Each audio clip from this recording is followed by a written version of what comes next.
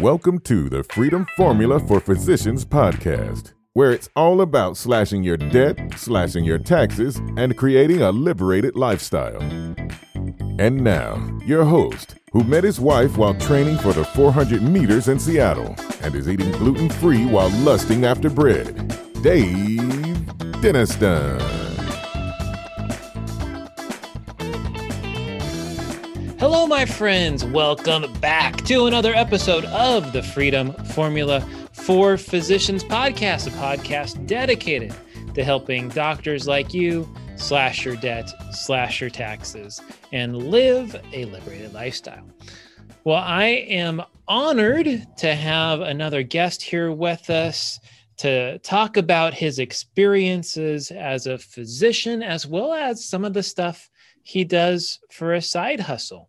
He is an MD. He is a medical and legal consultant and physician coach. As a matter of fact, for the past 13 years, he has provided some pre-trial, pre-litigation medical consulting to our legal system.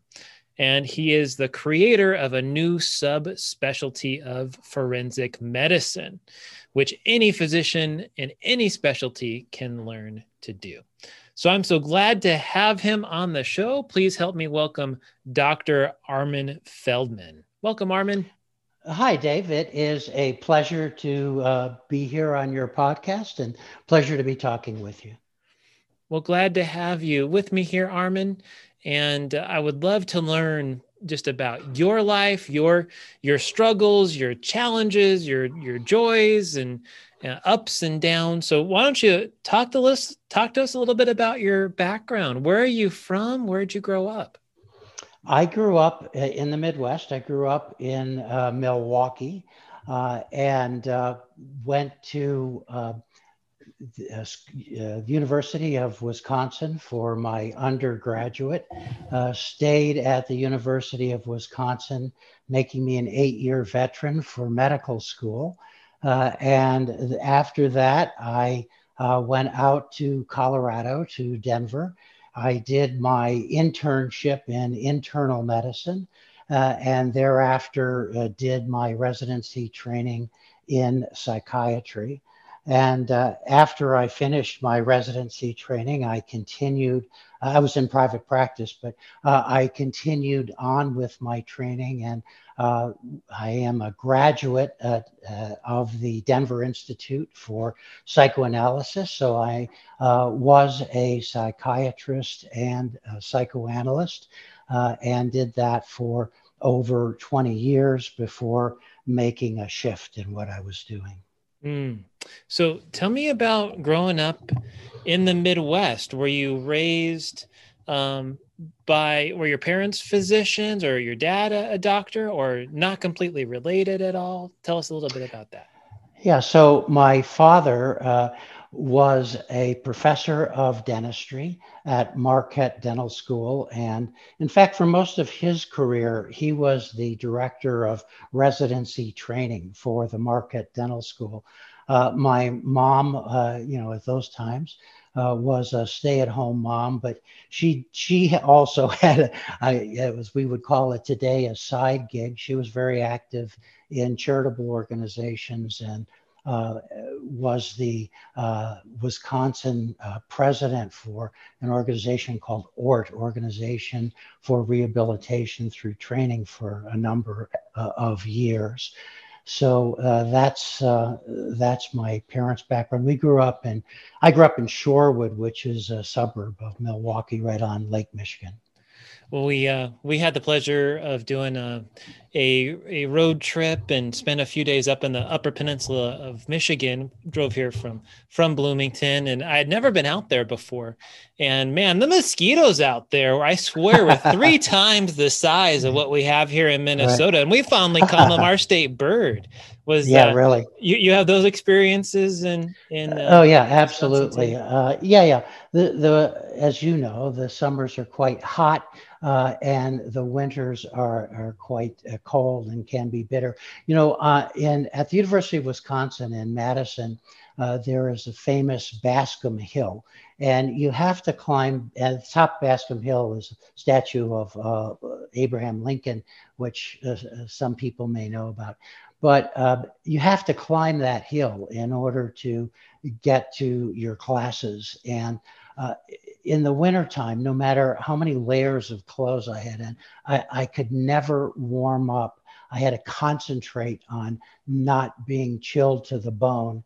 And I have to admit that I thought, someday I'm going to find some place to live that's a little warmer than this. Man, I love it.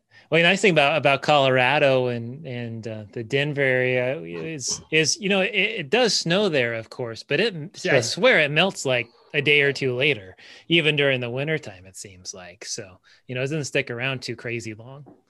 Yeah, that's right. Well, we're, Mile High City, right? We're 5280. And the other thing we're blessed with is 300 days a year of sunshine. So you're right. Even with the worst snowstorms or blizzards, sun comes out and in a day or so, all the snow is melted.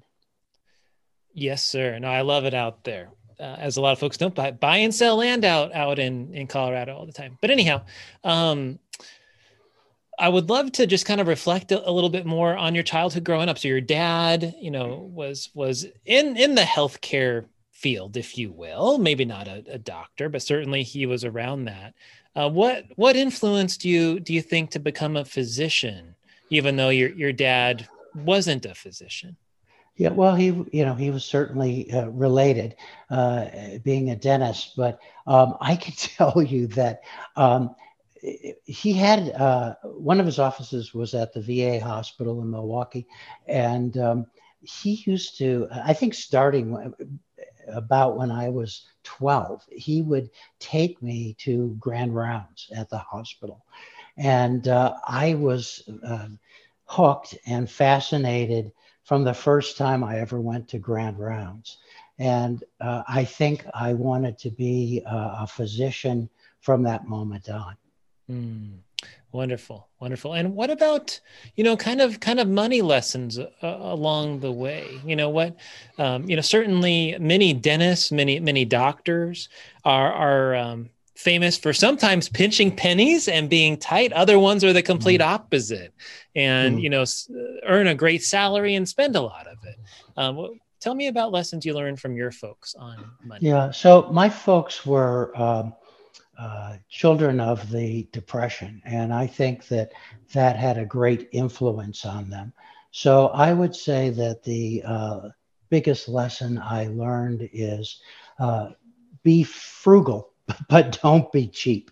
Mm, And so um, I don't think we really wanted for too much, but I certainly learned the lesson of how to be frugal and have continued with that my whole life. I'm proud to say that my wife and I, we have zero debt. We have investments. At this point in my life, I suppose if I wanted to, I could retire, although I think I'm going into retirement feet first whenever that happens. But that was probably the biggest lesson I learned from my folks. And then I think the other influence was I had a girlfriend in high school, and her folks were ridiculously wealthy. For example, her father would let me use his XKE, his Jaguar. And I also got a glimpse of what that kind of life could be like.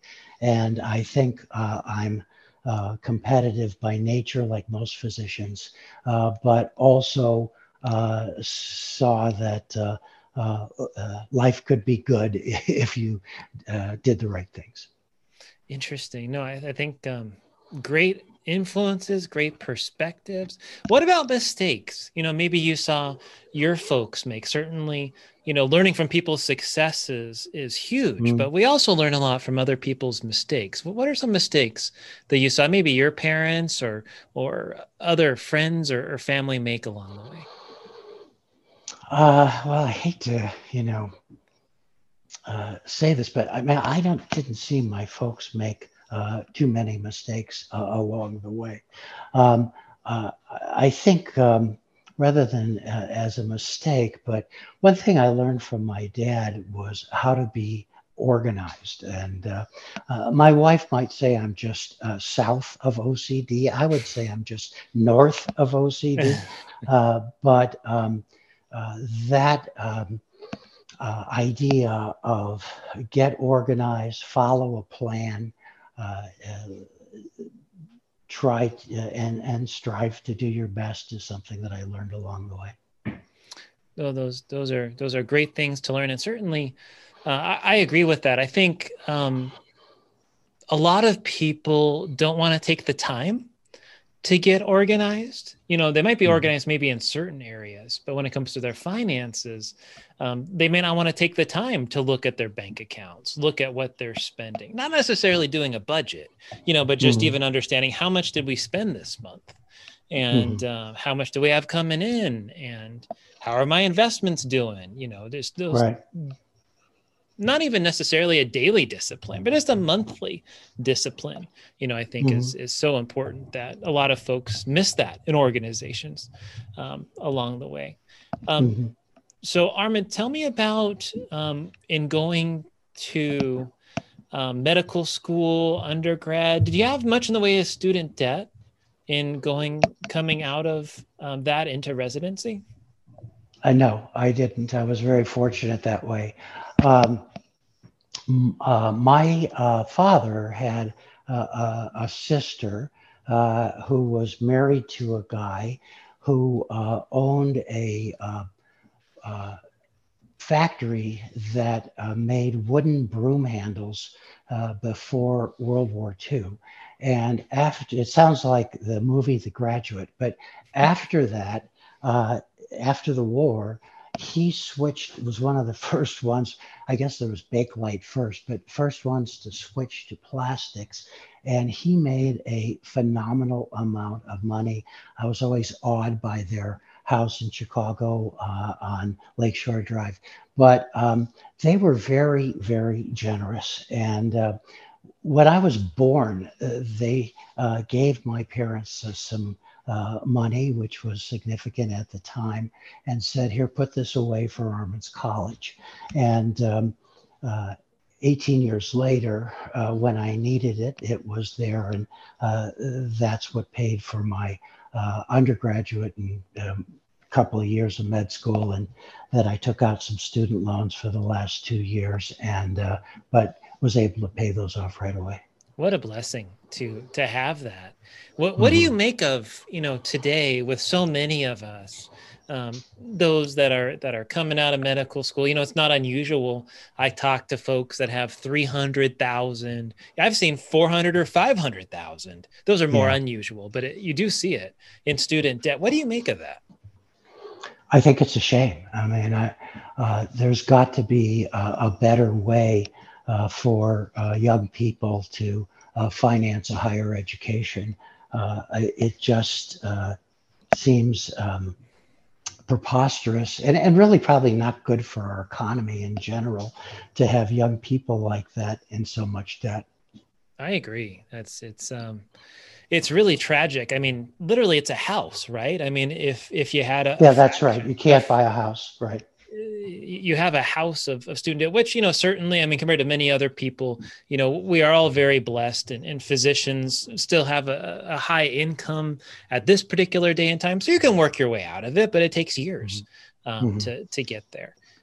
So I don't think too many people are saying boo-hoo, but it's stressful. I think the stress of it and that as doctors making decisions to have that hanging over your head, I think can lead some folks to make decisions that give them more money, right? In order to get the Right. productivity.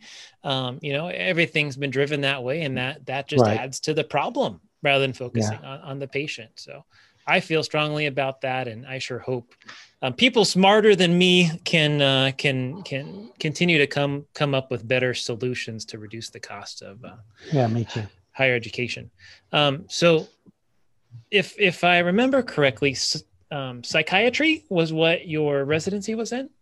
Right. Mm-hmm.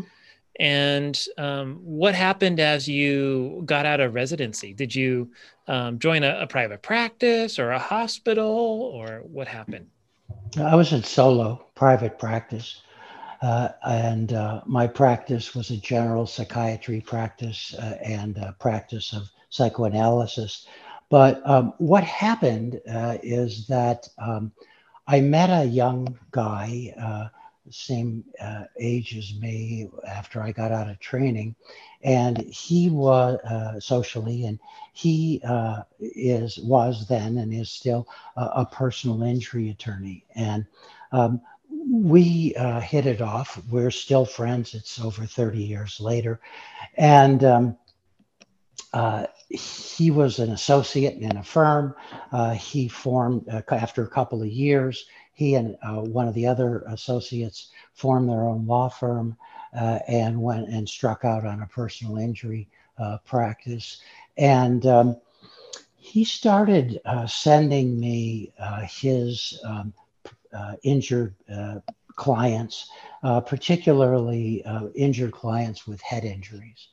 And one thing led to another. And my specialty really turned out to be mild traumatic brain injury. And I wound up, and I eventually in Denver, I started a head injury rehabilitation treatment center, actually of my own design, and wound up having other psychiatrists, psychologists, neuropsychologists, biofeedback therapists, psychotherapists, and others working for me at that clinic. And then my next clinic was in Colorado Springs. My next clinic was in Detroit because of the way insurance payments worked. And it just grew and grew from there. And I wound up owning outpatient head injury rehab clinics all over the country, which I was fortunate enough to eventually sell. And after I sold the clinics, not only was I out of a job, but I was too young to retire, and I was thinking about what I wanted to do next. And I had testified. Can I interrupt you there real quick? So I'd like to dig into that part of selling the practice, because maybe someone's listening out there and they own a private practice and they're thinking perhaps one day of selling it. What are some hints or thoughts, lessons learned from doing that you would pass on to someone that might be where you were 20 years ago? Well, first of all, like you said earlier, you always have to know what your numbers are. You have to know what your balance sheet is. You have to know the worth of your business. You have to have an economy of scales on your costs. And by the way, my MBA is from the School of Hard Knocks. But one thing I did do is I had a number of business mentors, coaches, smart business people, some of which I paid a lot of money to, who I was trained by along the way. And when the business got big enough and profitable enough to sell, I was, through my contacts, I met a business broker and worked with the business broker to sell the business. When you look at structuring it, I usually look at it, there's three different ways. Down payment, where you get some cash for it. Earn out, where you earn a payout based on how the business performs. And often you can act as a bank with a promissory note.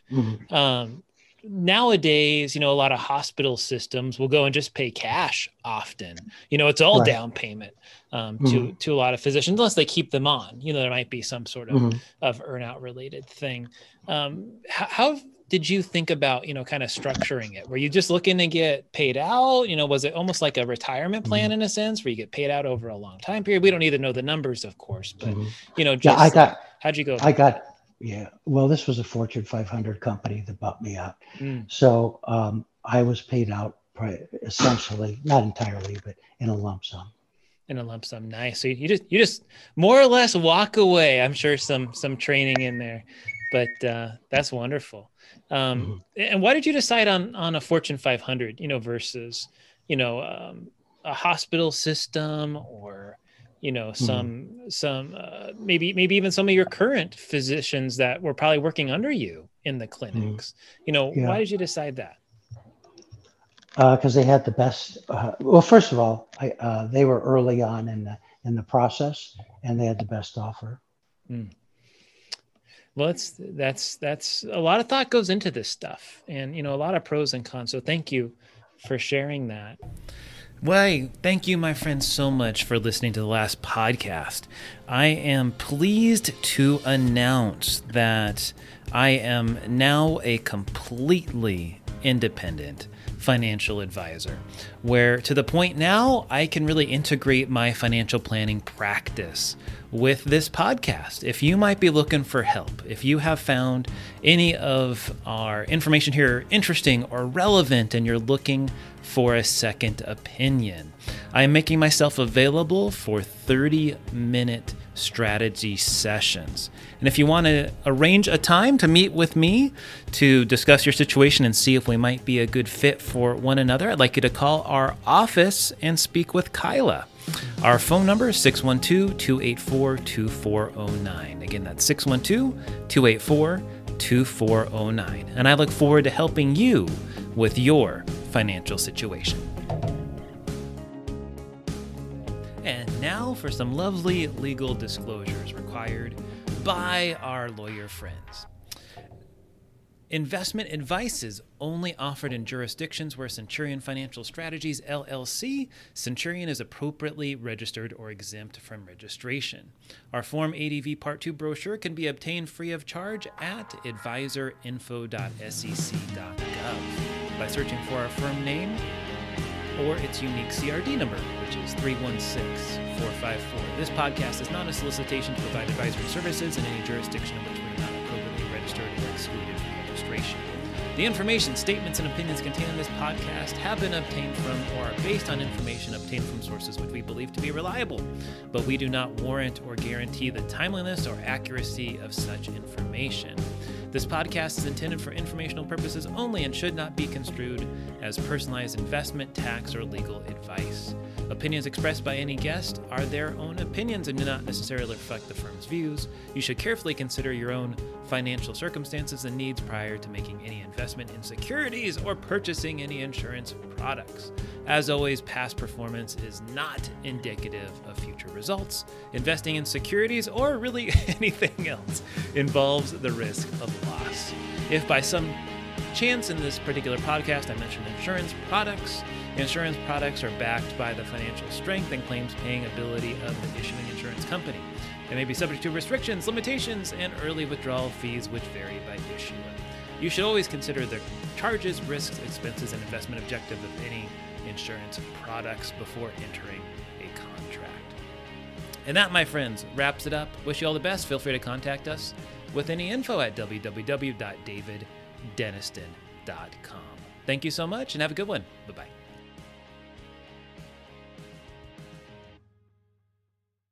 So you've now sold your business. You had been exposed, it sounds like, to legal consulting. As I had interrupted you, can you please do continue that story? So as part of my work on a day-to-day basis, I testified as an expert witness on behalf of my patients who were either being cut off of their medical care or offered some pittance of a settlement. And so I had a good sense of how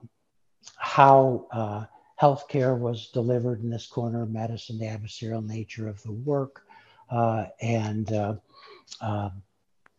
I thought, well, maybe what I could do is, and in the work that I did, I had to know a lot of medicine outside of my field anyway. So I thought, well, maybe what I could do is just consult to attorneys on any kind of medical question that they have in a case. And the rest turned out to be history. Now, the work is pre-trial, pre-litigation. And so it's either in the service of helping the attorney to get a more favorable settlement, or helping the attorney save time, and helping the attorney get the appropriate medical care for their clients and negotiate the medical aspects of cases. So I always work with attorneys who are attempting to settle cases. So the area now, even though a physician in any specialty can learn how to do this, but the attorneys that I work with are personal injury attorneys and workers' compensation attorneys who work on the claimant side. So I always work on the side of the injured person. So I never work on the side of the insurance company. In fact, one of the things that makes this kind of consulting viable and makes it go is that in these areas of the law, probably 9 out of every 10 cases settle. And so that's where we as medical legal consultants, as opposed to medical experts, come in. So anything that we can do as medical legal consultants that's going to help that attorney to better negotiate and settle those 9 out of 10 cases, those are the ones that we're involved in. Now, in that one, or maybe 2, but 1 out of 10 case that they can't settle and they're going to take to trial, then at that point, they're going to need medical experts in every area of injury. But for the purpose of negotiating and settling the case, what the attorney needs are well-reasoned, well-thought-out medical opinions, reports, and other services that are going to help those attorneys better negotiate and settle the case. So the way that our legal system works is that physicians, MDs and DOs,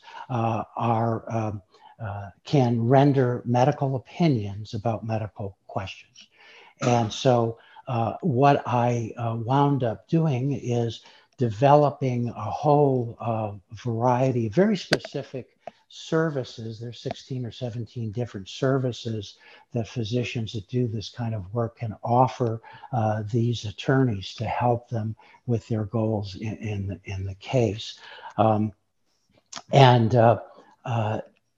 One of this, of course, this is non-clinical work, but one of the great things about this non-clinical work is that the physician knows that at the bottom line, they are still helping people. In fact, they're always working on the side of the injured person, going up against the insurance company, often their own insurance company that's denying legitimate claims, and helping that person essentially to get back up on their feet.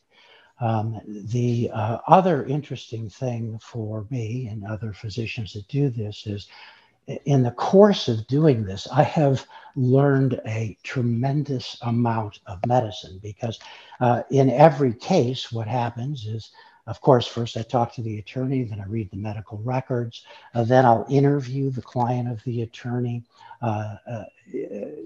typically by phone or Zoom meeting, and then I'll go do my medical research for that particular case, those particular issues, and then I'm ready to either write a report or help the attorney in some other way. So I've had the opportunity to learn a tremendous amount of medicine that I wouldn't have otherwise known, and it's been really gratifying, really fun. I'm not prepared, of course, to do any orthopedic or neurosurgery, but I certainly would put my knowledge. I've done over 3,000 cases. I mean, I would put my knowledge base of spine injuries, rotator cuff injuries, complex regional pain syndrome, you name it, really up against anyone. And that's so. What I tell physicians is, if you love medicine, and you have and you enjoy lifelong learning, and you have some intellectual curiosity, this is not only a lucrative thing to do, but it's quite interesting and actually fun. And you Interesting. get to help people. Yeah, absolutely. And I think those are all great things about it. As a matter of fact, I do know a couple of physicians that do this. So it's definitely viable. I personally have seen this done and work out well for folks. Um, Mhm. tell me about, like in general, like what with personal injury attorneys or Mhm. whatever. I'm sure some specialties, all specialties are in demand, but some Mhm. are probably more so than others. Like Yeah, what specialties do you think get the most work from right. this So kind of consulting? your question is, I'm glad you asked the question because it really brings up a point. So what you just asked me, that's not what we do, what I do, what I teach. So what you asked me about is what specialties wind up being medical experts in cases, and are some medical specialties more likely to wind up being a medical expert? I never act as a medical expert. I never work in medical malpractice cases. So I work as a medical consultant in legal cases. I do not work as a medical expert. So I'm working, as I said, helping the attorney in those 9 out of 10 cases that are negotiated and settled. So I'm going to answer any kind of medical question that comes up in a case. So that is a huge distinction. And there have been medical experts for years, probably for centuries, in legal cases. There have not been medical consultants helping attorneys pre-trial, pre-litigation until I started doing this work 14 years ago. Hmm. So tell me about the I know you said before we started speaking that Mhm. um, that many of our residents and fellows and those sorts that perhaps this would not be a good fit for them at this time. Can you tell us more about that and when Mhm. a physician in their journey might be able to consider something like this? Sure, I'd be happy to answer that for you. Before I do, I want to finish my last thought, which is so, but any physician in any specialty can become a medical consultant in legal cases.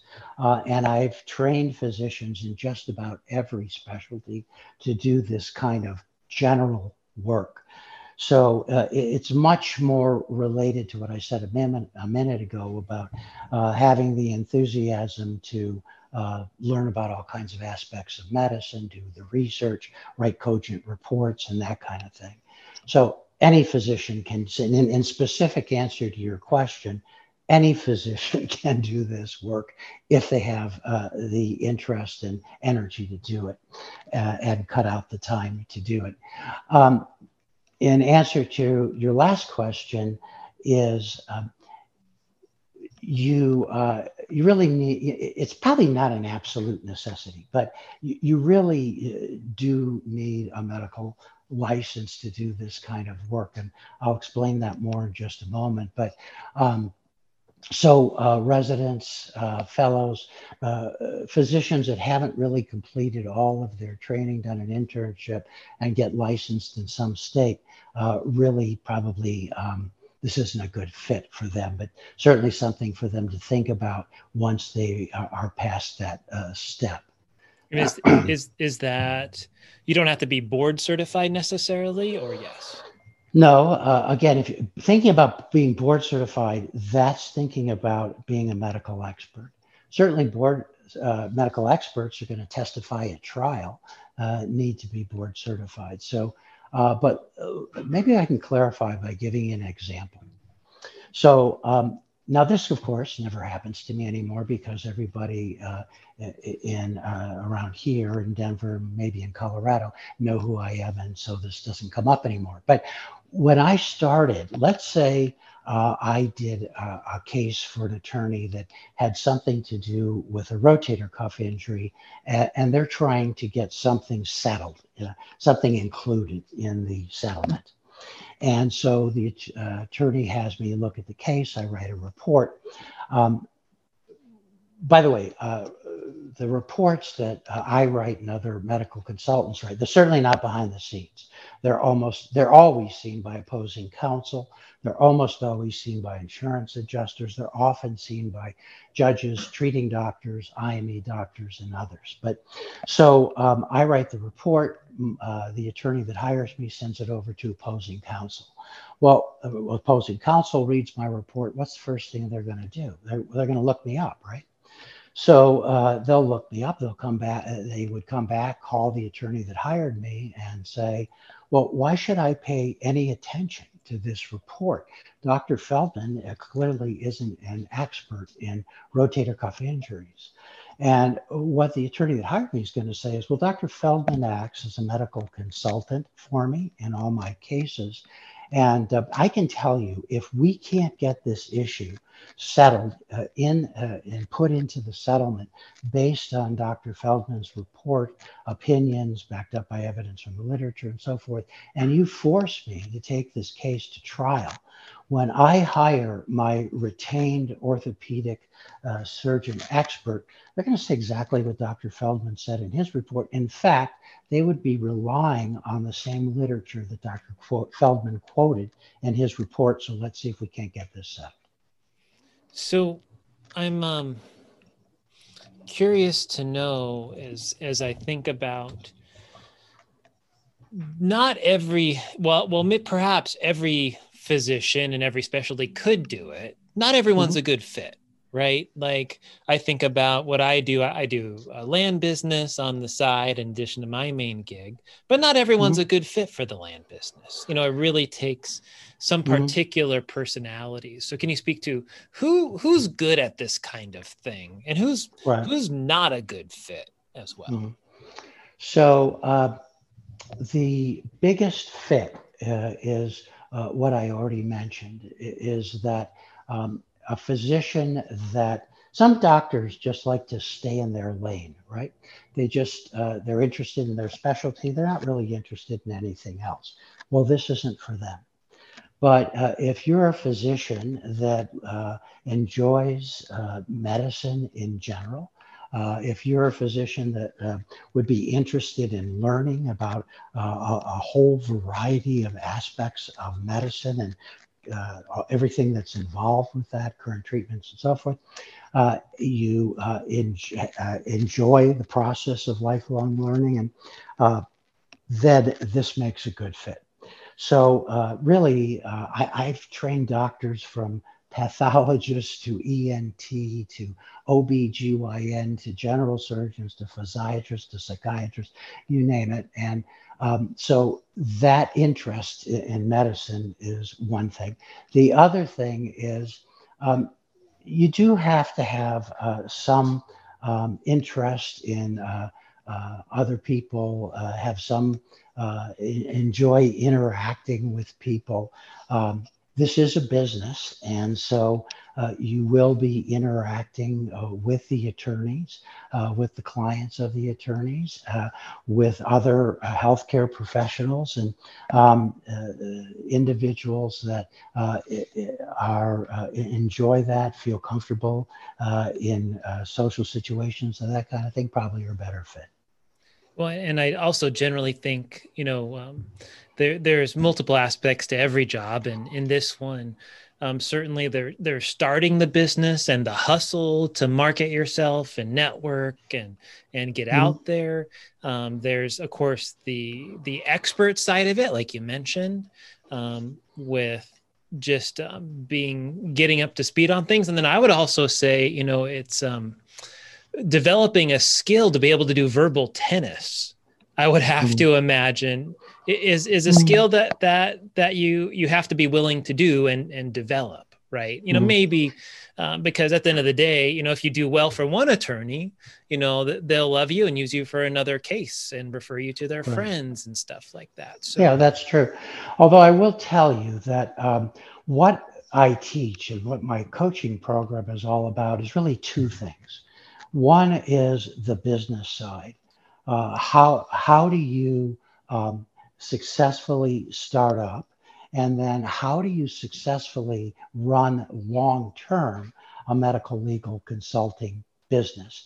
And one of the things that I tell prospective physicians that are interested in doing this is this involves running your own business. This isn't something that should be a hobby or a practice, but actually a business. And you have to think about it like that. But I'll teach you everything that you need to know to make that business go long term. And then the coaching program is also about the medicine that you need to know. So I'll train the physician on some of the things that you mentioned. So how do you approach the attorneys? What do you do when you get in front of them? How do you operate your business on a day-to-day basis for success? How do you market your business? And how do you actually start the business? There's a business launch plan that's included. And I not only are the doctors getting a business system and all the tools that go with it, but they're actually getting a year of coaching with me. And I think that's something that they appreciate. Definitely. When I think skills can be developed, and it's definitely a time investment into yourself as well as into becoming a better doctor in many ways, and certainly lucrative. And then doing a startup business, it takes a lot of time. We often talk about on this podcast, you can invest money and or time. Often it ends up becoming a trade-off into things. You can invest into a commercial real estate building that someone else manages, but then you have no control over it. Right. With this kind of business, once you're a business owner and you're successful at it, you can really dictate your hours and how much you want to work, and it can be incredibly lucrative. With a good friend that I have that does this, what as I asked him questions about it, what he said that he really had to learn was marketing himself. And he got to be good at it, but it took a while. It wasn't like he just made $100,000, in month one. As I think often as physicians, much like bankers in many ways, you're used to people coming to you, especially if you're in a hospital system. And when all of a sudden people aren't coming to you and you have to work for it, it's a different mindset shift that you really have to change. In a sense, you're thinking about how you go about getting clients and investing into sending letters is what he has done quite a bit of to different attorneys. Can you tell us more about, just people getting started? What are some typical ways that people get started with this? Right. So there are some physicians that do this full time like me. There are others that do it instead of retiring, but the largest group of physicians do this part-time as a part-time side gig as part of their existing practice. And what I tell physicians is that you really need at a minimum about 8 hours a week in order to do this justice and make it fly. You can do as many hours after that as you want, but you need a minimum of about 8 hours a week. If you don't have that much time, I don't suggest that you do it. But then the next step is, as part of the training that they get, they'll get everything tried and true. Work for me has worked for over the 1,000 physicians that I've trained in my training program.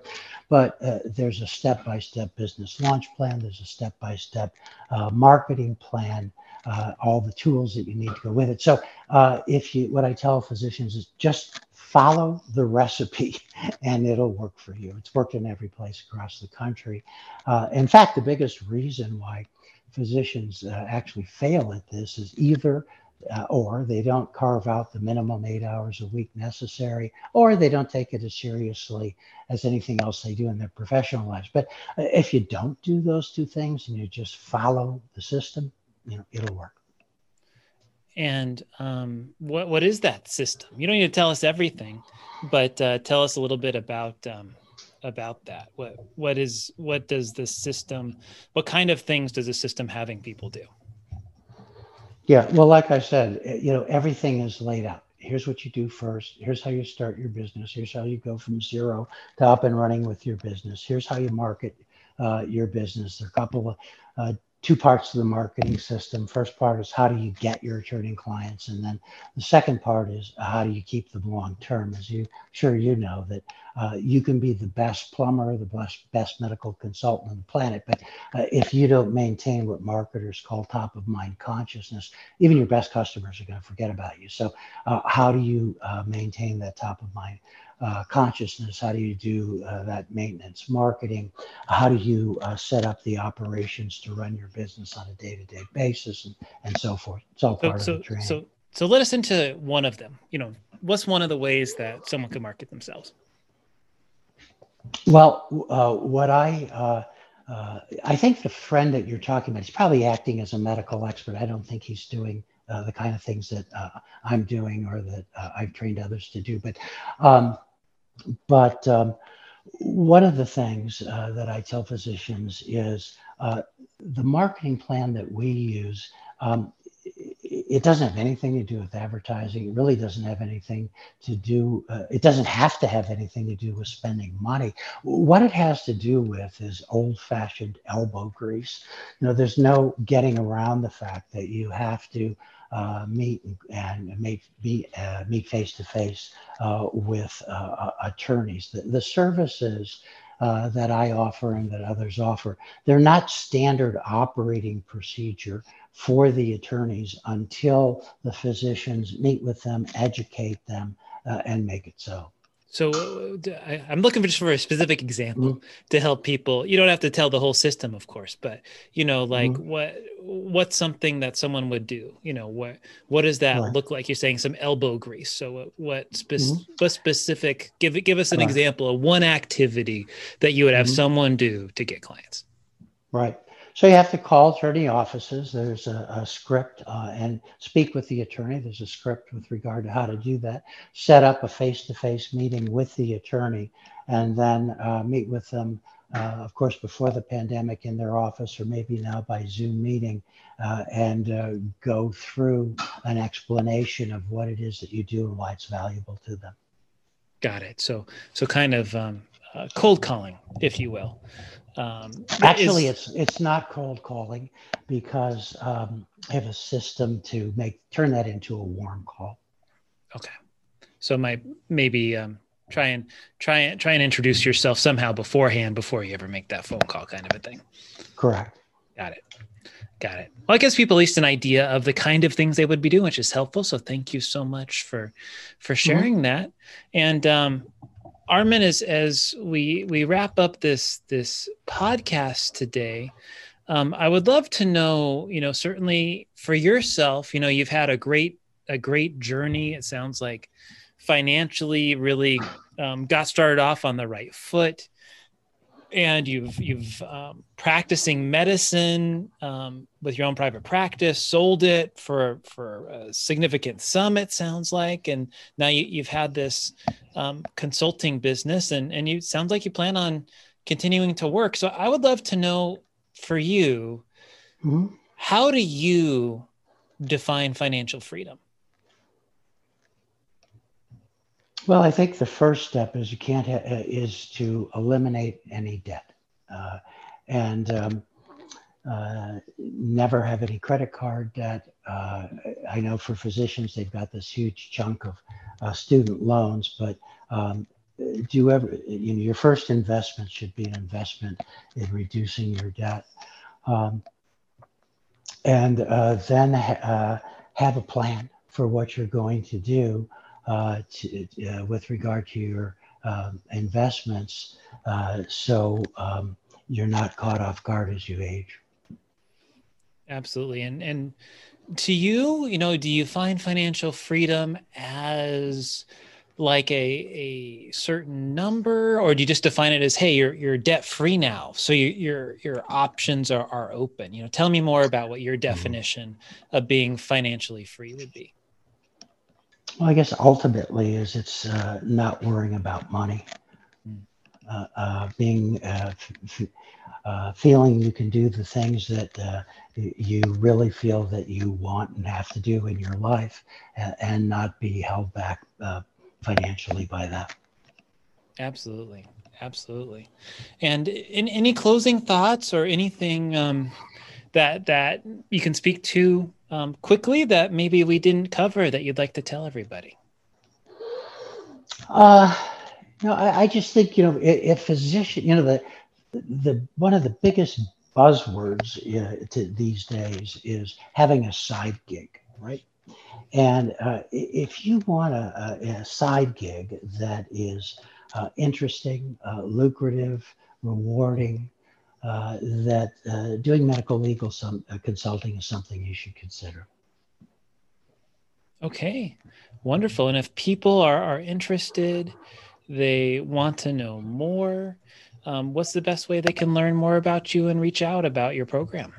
Yeah, probably the best way is to go to MDBIZ,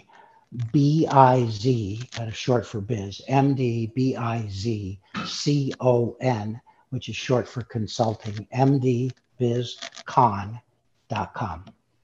Perfect. Well, there you go, everybody. Some great things to think about. Maybe you've heard about this, but didn't understand the details as much. So I hope you have a better understanding of that now. And thank you again, Armin, for being a guest today. Yeah, it was a pleasure. Nice talking with you, Dave.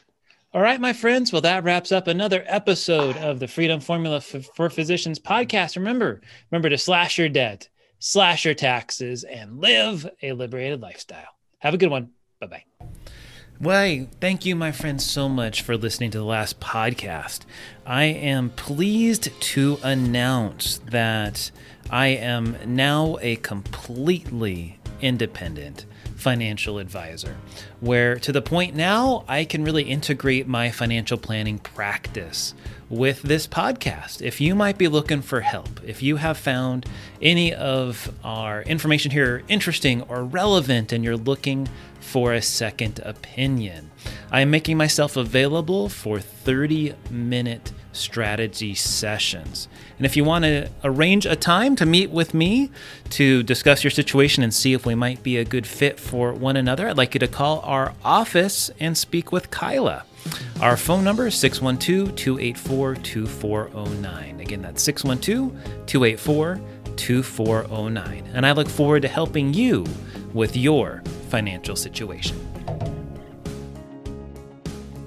And now for some lovely legal disclosures required by our lawyer friends. Investment advice is only offered in jurisdictions where Centurion Financial Strategies, LLC, Centurion is appropriately registered or exempt from registration. Our Form ADV Part 2 brochure can be obtained free of charge at advisorinfo.sec.gov by searching for our firm name or its unique CRD number, which is 316454. This podcast is not a solicitation to provide advisory services in any jurisdiction in which we are not appropriately registered or excluded from registration. The information, statements, and opinions contained in this podcast have been obtained from or are based on information obtained from sources which we believe to be reliable, but we do not warrant or guarantee the timeliness or accuracy of such information. This podcast is intended for informational purposes only and should not be construed as personalized investment, tax, or legal advice. Opinions expressed by any guest are their own opinions and do not necessarily reflect the firm's views. You should carefully consider your own financial circumstances and needs prior to making any investment in securities or purchasing any insurance products. As always, past performance is not indicative of future results. Investing in securities or really anything else involves the risk of loss. If by some chance in this particular podcast I mentioned insurance products are backed by the financial strength and claims paying ability of the issuing insurance company. They may be subject to restrictions, limitations, and early withdrawal fees which vary by issuer. You should always consider the charges, risks, expenses, and investment objective of any insurance products before entering a contract. And that, my friends, wraps it up. Wish you all the best. Feel free to contact us with any info at www.daviddeniston.com. Thank you so much and have a good one. Bye-bye.